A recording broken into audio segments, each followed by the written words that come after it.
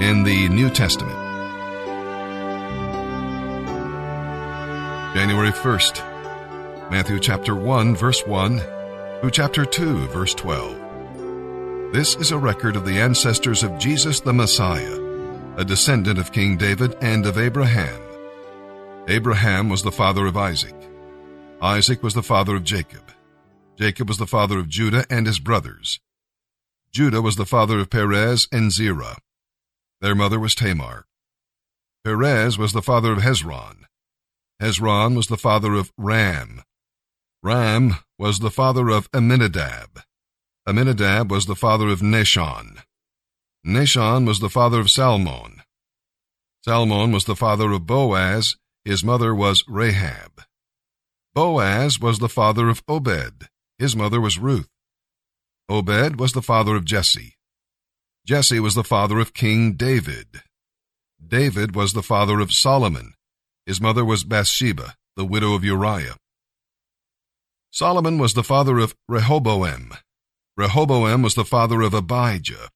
Abijah was the father of Asaph.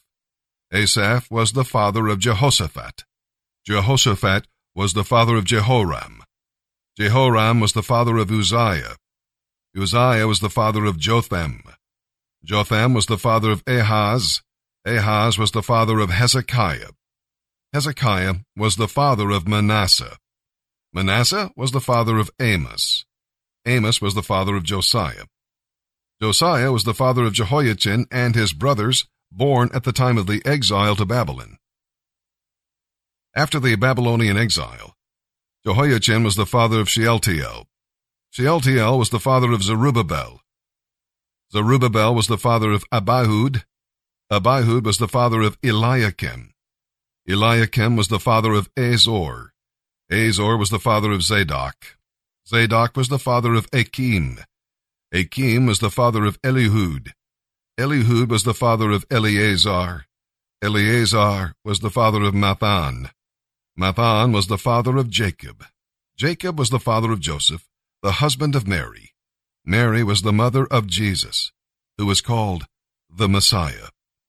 All those listed above include 14 generations from Abraham to King David, and 14 from David's time to the Babylonian exile, and 14 from the Babylonian exile to the Messiah. Now this is how Jesus the Messiah was born. His mother, Mary, was engaged to be married to Joseph. But while she was still a virgin, she became pregnant by the Holy Spirit. Joseph, her fiancé, being a just man, decided to break the engagement quietly so as not to disgrace her publicly. As he considered this, he fell asleep, and an angel of the Lord appeared to him in a dream. "Joseph, son of David," the angel said, "do not be afraid to go ahead with your marriage to Mary, for the child within her has been conceived by the Holy Spirit. And she will have a son, and you are to name him Jesus, for he will save his people from their sins." All of this happened to fulfill the Lord's message through his prophet. "Look, the virgin will conceive a child. She will give birth to a son, and he will be called Emmanuel," meaning God is with us. When Joseph woke up, he did what the angel of the Lord commanded. He brought Mary home to be his wife, but she remained a virgin until her son was born, and Joseph named him Jesus. Jesus was born in the town of Bethlehem in Judea during the reign of King Herod. About that time, some wise men from eastern lands arrived in Jerusalem asking, "Where is the newborn King of the Jews? We have seen his star as it arose, and we have come to worship him." Herod was deeply disturbed by their question, as was all of Jerusalem. He called a meeting of the leading priests and teachers of the religious law. "Where did the prophets say the Messiah would be born?" he asked them. "In Bethlehem," they said, "for this is what the prophet wrote. O Bethlehem of Judah, you are not just a lowly village in Judah, for a ruler will come from you, who will be the shepherd for my people Israel." Then Herod sent a private message to the wise men asking them to come see him. At this meeting, he learned the exact time when they first saw the star. Then he told them, "Go to Bethlehem and search carefully for the child. And when you find him, come back and tell me, so that I can go and worship him too." After this interview, the wise men went their way. Once again, the star appeared to them, guiding them to Bethlehem. It went ahead of them and stopped over the place where the child was. When they saw the star, they were filled with joy.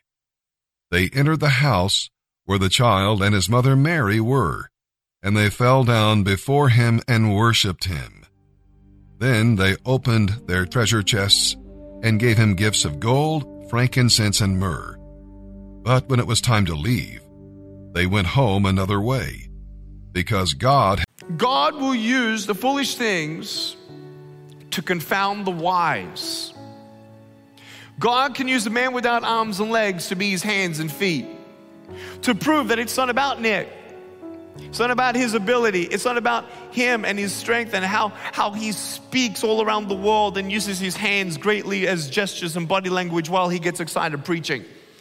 It's not about me, it's about Jesus. I didn't write my story. Jesus wrote my story. He knew me before the earth began.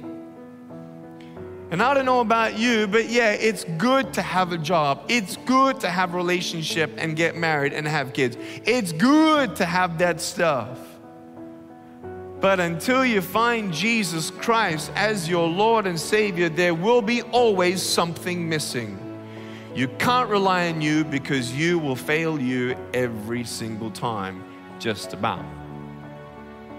I needed him, not just because of this, but for my heart, for my mind. By the grace of God, he kept me here on earth, even though I tried to commit suicide at age 10. The bullying at my school convinced me that I was a mistake, that I'd never eventuate to anything. Man, what a lie. When you realize it's just the devil, I say just the devil because the devil's nothing compared to Jesus. I was listening to the encouragement my parents were saying, but then listening to the lies at the same time. The lies saying, "You're not good enough, Nick, just give up." No, I am wonderfully and fearfully made according to Psalm 139. "Oh, Nick, you should just give up." No, I can do all things through Christ who strengthens me. At age 10, I didn't believe the truth because I wasn't running the race. I wasn't in the right race. The race where it's not just getting things in your life and doing things and having things. What happens after you get married? You think you're the happiest person alive. You need to talk to some married people first. Amen? All right, so then after you get married, and I love my wife, trust me. But if you're not happy single in Jesus, then you're not going to be happy married.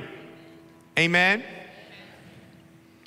It's not about me. It's not about my ability. It's not anything about that. It's all about Jesus. It's not about what you have or what you don't have, or what you wish you had or what you wish you didn't have. It's all about Jesus, that no matter where you are in your life right now, if you ask God to forgive you of your sin and you repent of your sin, God will come into your life, forgive you of your sin. You'll receive his life, his blessings, his life eternal, and his life's plan for your life. Not my plan. I don't want my plan. Sometimes we just need to get over ourselves and actually realize that sometimes God actually has a better plan. I suggest a plan to God and he doesn't say anything sometimes. But we got to understand that God's ways are higher than ours and thoughts are higher than ours. And I showed that video for the summary of my testimony. And I want you to know in your life, I don't know what you're going through, but God does. If I have Jesus, I have everything I need. Now, does that mean I don't have a pair of shoes in my closet just in case he says yes to me? No, I do have a pair, okay? Just in case, okay? I want to be ready. But what we need healing first is in the inside, and to hear the voice of God. Hearing the voice of God, when you hear a phone ring, you pick it up. Okay? When you're sometimes dialing into heaven and it feels like He's not picking up, don't hang up on God. He's listening. I hung up on God because I didn't understand His plan. God said through my parents, Nick, God's got a plan for your life. Jeremiah chapter 29, verse 11. I have a hope, plan, and a future. I'm like, no way. There's no race like that. There's no heaven. There's no God. Look at all the pain in the world.